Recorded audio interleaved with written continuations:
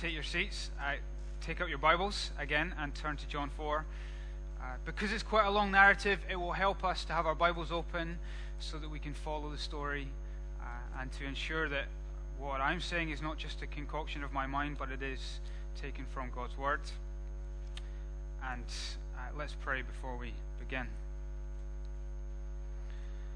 Our Father in heaven, last week in John 3, you showed us that there is joy in us becoming less and even life in Jesus becoming greater. And so we pray that as we read your word, we would become less, that you would show us our sin and that you would exalt Jesus, that we would see the life that is in him. And we pray this in his name. Amen. There's something fascinatingly contagious about a crowd, isn't there? Crowds are magnetic. When you see one, immediately you think, what is going on? We get inquisitive. Why am I not involved? And so we investigate. We become inquisitive. All of us, when we're driving and we see a crowd of police cars and ambulances, what do? We all slow down and we almost crash as we look at what is going on. Think of the Edinburgh Festival. When you walk down the Royal Mile in the month of August, you see crowd after crowd of people, and immediately you're on your tiptoes, you're peeking behind heads to try and see generally the nutter in the middle who's juggling with fire and swallowing swords and whatever. Just think of the news in the last few weeks. You see the power of a crowd in Bahrain, in Egypt, and now in Libya. Crowds are magnetic. Well, at the start of John 4, all we have is one guy, one weary Jew who is thirsty, sat next to a well. Pretty unspectacular. But by the end of the episode, the whole local town is encircling this one guy. All of a sudden, we're interested. What is he doing? We're on tiptoes to try and see, why is the whole town gathered around this Jesus? And the aim as we walk through John 4 will to be see, okay, does Jesus deserve this sudden, magnificent crowd that is surrounding him? And John, the writer of the gospel, is, as it were, going to put us on his shoulders so that we can have a clear line of sight to watch what goes on, to eavesdrop on the conversation, so that we can find out if Jesus really warrants this unexpected multitude. Now, as we do this, John is going to use two tactics. I want to outline these first so that we can see them as they go through. The first one is that of misunderstanding. Time and time again in John's gospel, he'll introduce a character who just completely misunderstands what is going on. It's very clever. So as they misunderstand things, John then has an opportunity to explain so that that person, and hopefully us, can then come to understanding. And we're going to see three things that are misunderstood in this chapter. But the second thing is the geographical movement that happens in this chapter. Bear with me, let me explain. He's quite deliberate in where John places people and the movements they make. So at the start of this chapter, Jesus enters the scene, and what does he do? He takes a seat at this well. And he doesn't move for the whole chapter. He sits, he dwells, he remains. Now, the disciples then go, they leave the well, they leave Jesus, he still sits there, and they go into the local town. Then the woman comes to the well and sees Jesus. Then the disciples return from the town. They come back to Jesus, still sitting here. The woman leaves. She goes away. Then what happens? The whole town comes to Jesus and they urge him to remain for 2 more days. See, Jesus just sits and everything happens around him. That's going to help us as we move on in John 4. So 3 misunderstandings. If you like to see where we're going before you set off, we're going to see the wrong fountain, wrong worship, and then thirdly, wrong foods. The wrong fountain, wrong worship, the wrong foods. So the wrong fountain, John sets the scene for us. Jesus is on the run from the religious leaders of his day at the start of this narrative. And as he flees from Judea to Galilee, he must go through Samaria. and no doubt weary from the journey and from the heat of the day. It's around the 6th hour, around noon. He finds somewhere to take the weight off his feet as he sits down by this well. And his disciples go into the local town to find the nearest Tesco to get some food. Then the woman enters, stage right, and she comes to draw some water. Now, just note at this point, remind yourself, she does not have a Scooby who Jesus is. As far as she is concerned, he is just a weary Jewish traveler who's in need of a drink and who's been abandoned by his mates. We as the readers have insider knowledge. We know everything he has been doing and who he is. She is in blissful naivety. And so conversation ensues. Have a look at verse 7. Jesus says, "Will you give me a drink?" Sounds harmless. But the woman reacts, doesn't mince her words. You are a Jew, I am a Samaritan woman. How can you ask me for a drink? You see, Jesus has stepped on a minefield of social taboos at this point. You don't need to be a historian to work that out. He tells you in verse 9, do you see that? For Jews do not associate with Samaritans.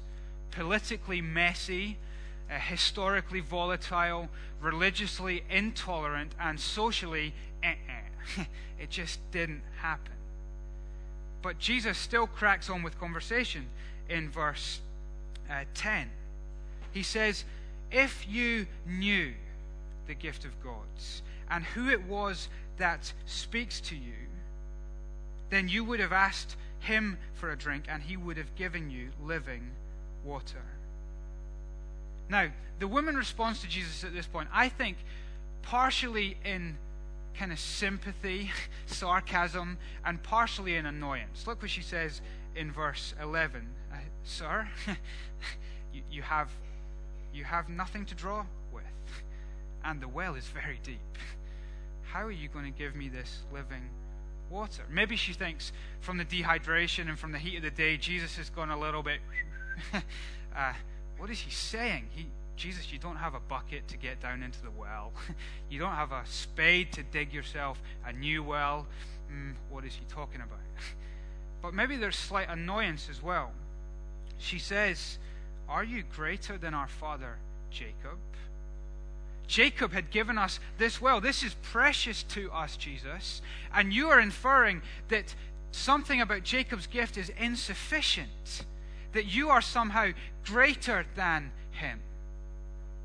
Not only is he a little bit cuckoo, he's arrogant in his cuckoo-ness. You can imagine if the conversation stopped here, the woman would have gone home that night and chatted to her friends. You should have heard this nutcase I met at the well today. He was saying he was even greater than Jacob. I mean, I know we don't associate with the Jews, but now I know why. Well, Jesus still cracks on. He steps on her toes even further. Look at verse 13. He shows even more the insufficiency of the gift of the great father of her nation, Jacob. Everyone who drinks of this water will be thirsty again, but whoever drinks the water I give him will never thirst. Indeed, the water I give him will become in him a spring of living water, welling up to eternal life. Jesus, his claim here is that he can give thirst-quenching eternal life. You know, like you go to Nando's and you get the bottomless drinks? He says, I will be for you a self-renewing, internal, everlasting flow of water that will bring you eternal life. The woman says, well, sir, give me this water. If anything, it would be practically suitable. I wouldn't have to come like clockwork back to this well. See, I don't think the woman gets this yet. I think she's just entertaining the ramblings of this Jewish stranger. But look at verse 16. All of a sudden, things get very serious very quickly. With one phrase, Jesus grabs this woman's attention completely. Verse 16, go, call your husband and come back. I have no husband, she replies suspiciously. Jesus said to her, you are right when you say you have no husband. The fact is you have had 5 husbands. and the man you now have is not your husband's. What you have said is quite true." Do you see the sudden change in tone in the conversation? Jesus has been operating on a completely different level to this woman. He's not been talking about H2O and holes in the ground. But with the precision of a surgeon's knife, he puts his finger on the deeper thirst of this woman. He's not concerned about her daily commute to the watering hole. You see, he puts his finger on her deeper thirst. What is it that she has been looking to be quenched with? She doesn't need physical water. She's standing by a well, for goodness sake. She's got a bucket full of this stuff. But what has she been looking to quench her deeper thirst? Well, 5, count them, 5 previous broken relationships. She knows the pains of what it is to lose 5 husbands.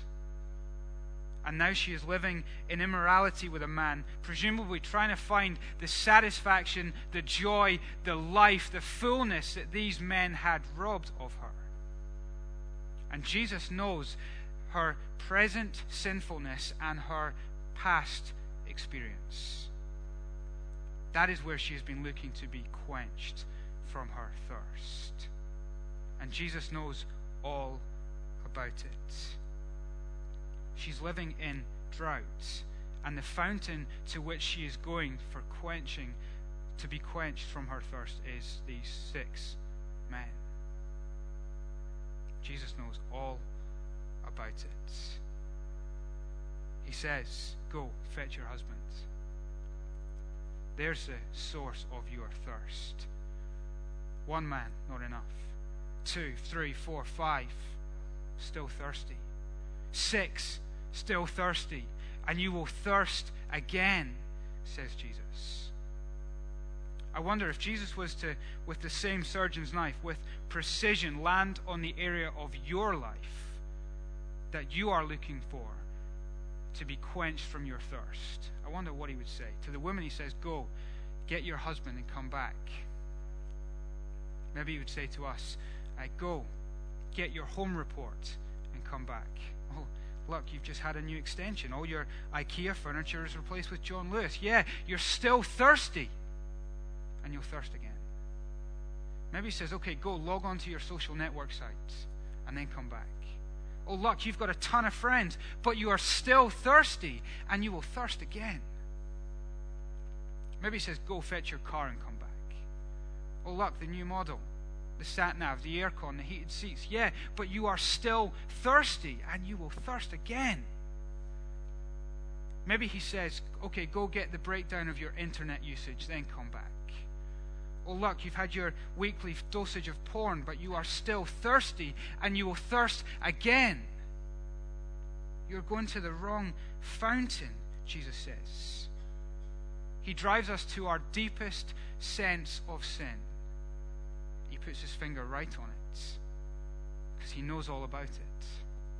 He knew this woman's past, and he knows her present sinfulness. He knows how we have spent the last week. He knows what you did last night. He has seen your internet downloads, and he has seen how you've spent your money. He knows all about it.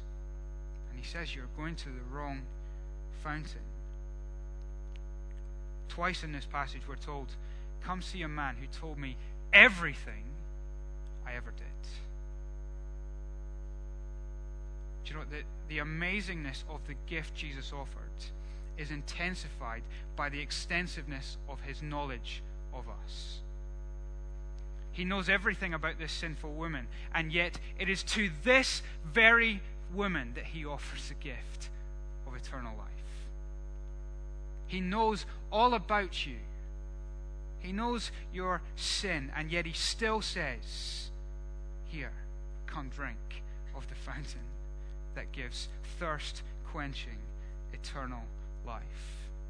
You see, when Jesus says whoever, he really means whoever. In John 3:16, when he says, "For God so loved the world that whoever believes in him shall not perish but have eternal life," he really means whoever. In John 3:36, when he says, whoever believes in the Son has eternal life, he really means whoever. In this passage, when he says, whoever drinks of the water I give him will never thirst, he really means whoever. You cannot leave tonight thinking, I am too bad for this Jesus. He doesn't know how bad I am. He knows everything you ever did. And yet still, stunningly, he says, I give you eternal life. The who in whoever includes you. Now, this moment of the revelation of this woman is actually a moment where she starts to understand who Jesus is. In verse 9, she calls him just a Jew. In verse 19, she says, I see that you are a prophet. She's starting to get it. And in verse 19, she brings up this point. Our fathers worshipped on this mountain, but you Jews claim that we should worship in Jerusalem. Here's the second misunderstanding. She's been going to the wrong fountain, but she's also been doing worship wrong. Wrong worship. Now, some people have seen this stuff about the mountain in Jerusalem as a kind of avoidance technique from this woman. She's suddenly been exposed of her sin, and so she brings up a theological conversation to divert Jesus away from that topic. I don't think that's what she's doing.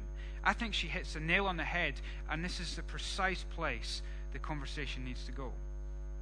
Go back to the geography of the passage to explain this. Where is Jesus sat? He is sat next to a well, and he is also sat next to this mountain where the Samaritans worship.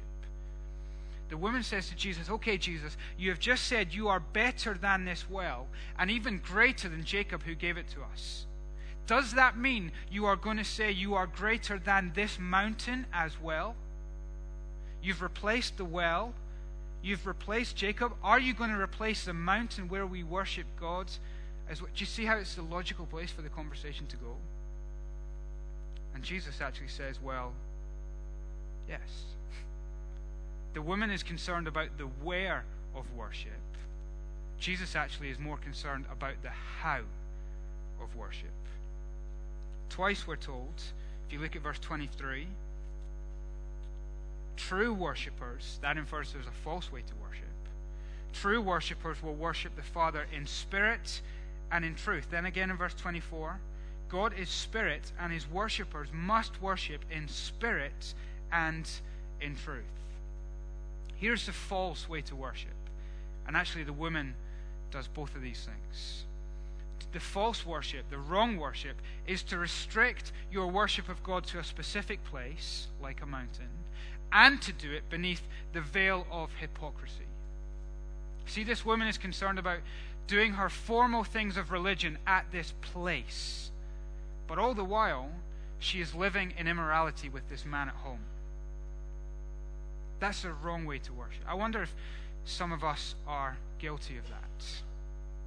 We treat this building like this is the place where we come and we do the formal parts of religion. We sing the songs, we pray the prayers, we say the amens. But then as soon as we leave the doors, we're out and we're playing with the world's toys. We act as if God is only in here, and then I can live the rest of the week however I want. Well, look what Jesus says. You need to hear this. God is spirit. He is with you as much in your bedroom as he is with you in this room. See, the true way to worship is in spirit and in truth. It's not wrapped up in a place. It's not a where, but it is wrapped up in a person. Remember John 1:14? The Word, that is God, became flesh in Jesus and made his dwelling among us. John 1:18. No one has ever seen God, but God, the one and only, who is at the Father's side, that is Jesus, has made him known. Let's explain this with the geography again. Remember the geography of the passage? Jesus sits. The woman comes to him. Then the whole town comes to him. And then the disciples come to him. What is the point? Where is the fountain that will give you eternal life? Where is the place that you meet with God? Where is the place that you worship God? Where is the place of salvation? It is in coming to the person of Jesus Christ, the full revelation of God the Father in this Jew by a well. See, that is the place to go. In verse 22, we're told salvation comes from the Jews. That is true. It's even more than that. Salvation is found in this Jew, in Jesus Christ. He says in verse 26 to the woman, you know that promised king that you have been waiting on? The one God would send to bring eternal life? I am he. And I love the excitement of the woman. Look what she does in verse 28. Leaving her water jar, the woman went back to the town and said to the people, come see a man. She leaves the old fountain behind, leaves the well, leaves her jugs, and goes to the town to tell, I have found the Christ. He is the one place, the true focus of all worship. Not in a place, not in hypocrisy, but focused on Jesus Christ. Well, as she goes away to the town, you'll see that the disciples return. And they join this woman in her misunderstanding. One of my lecturers at college used to call the disciples the disciples because they never quite get it. And so do you see in verse 32, they get the wrong food. Here's our third misunderstanding. They come back having found a Tesco in the local town, and they say, verse 31, Rabbi, eat something. Verse 32, I have food to eat that you know nothing about. Then his disciples said to each other, could someone have brought him some food? See how they're operating on a different level of conversation? Well, look at what Jesus explains very patiently to these slow disciples. My food, said Jesus, is to do the will of him who sent me and to finish his work. What is it that keeps Jesus going? What is it that is his source of energy? It is obedience to his Father's will. And that is more vital to him than his physical foods. What has he been eating? What has he been doing when his disciples are absent? He has been giving eternal life and saving knowledge to this woman. That is what he eats. That is what keeps him alive. Now, application to those of us who are Christians, to members of Charlotte Chapel. How important to you, what value do you place on obeying God's will to take the gospel to unbelievers who are thirsty? Shorten that. What value do you put on evangelism? Is it as important to you as physical food? This week, Liam Garvey has come into my office at about 11 o'clock each day and asked, is it lunchtime yet? See, we get hungry very easily. I couldn't miss a meal. And yet Jesus says, more important to me than physical food is to extend the knowledge of the saving good news of Jesus Christ. When was the last time my belly rumbled because I missed an opportunity to tell someone of Jesus? If my last physical meal was wrapped up with the last time I shared the gospel with someone, would I still be alive? Is that not a scary thought? How vital is it to us to proclaim this message of salvation? Jesus says, open your eyes, Charlotte Chapel. Open your eyes. Look at the harvest that is on our doorstep. Look at all the people who are thirsty. Oh God, give us his appetite to eat from the same plate as Jesus, to take this good news. Is the reason that Edinburgh isn't breaking down our doors to get in to hear this because we have not testified to Jesus like this woman? Do you see what happens? She runs away, the whole town comes. Open your eyes and eat the same foods that Jesus eats. Well, let me speak to you if you're not a Christian. Because actually hidden in this truth is a glorious reality about why Jesus Christ came to this earth. Why did he live on earth? Why did he dwell, come and sit and remain for a while? What was his purpose, his meat and drink, his food whilst he was here? Well, it was to bring someone like you eternal life. That was his very reason for coming. What's amazing about this passage is how it kind of echoes down John's Gospel to chapter 19. There are loads of similarities that explain how Jesus brings you eternal life. You see, in chapter 19, it's the same time of day, so around the 6th hour. In John 19, we see another crowd encircling Jesus. But this time he is not sat by a well. This time he is pinned to a cross. And once again, John lifts us up on his shoulders so that we can get a line of sight into what is going on. And what you hear as Jesus pants for every breath, do you know what you hear him say? I am thirsty. Here is Jesus, who to give you thirst-quenching eternal life, himself enters into a drought that leads to his death. He dies the death you should have died, as he thirsts even to dying, so that he can give you this living water. Isn't that amazing? And as you listen in, his final words before he breathes his last and hangs his head, do you know what he says next? It is finished. Remember John 4? My food is to do the will of him who sent me and to finish his work. As Jesus breathes his last breath, he is finishing the work. It's like he puts his knife and fork together on his plate. As he has done everything necessary for you to be saved. See, turning to these cisterns of the world, these wells like this woman, relationship after relationship after relationship, that is not only a foolish thing, it is a sinful thing. Remember Jeremiah 2? When you turn to a broken and dried out well, it is to turn from and forsake the God who is the spring of living water. And Jeremiah says when we do that, we should shudder. It's not only foolish, but it is sinful. And we're entering into a drought that will end in our death. But as Jesus says, I am thirsty, and as he says, I am finished,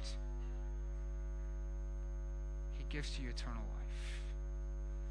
He becomes the Savior of the world. Do you see that at the end of our passage? In verse 42, those from the village who understand what is going on, they say, we no longer believe just because of what you have said. Now we have heard for ourselves, and we know that this man really is the Savior of the world. The Savior for whoever's like you. Even though he knows you perfectly, he gives you eternal life. I wonder, can you say, like these Samaritans, he really is my Savior? Not in the hypocrisy of this woman, but in the true worship of coming to Jesus.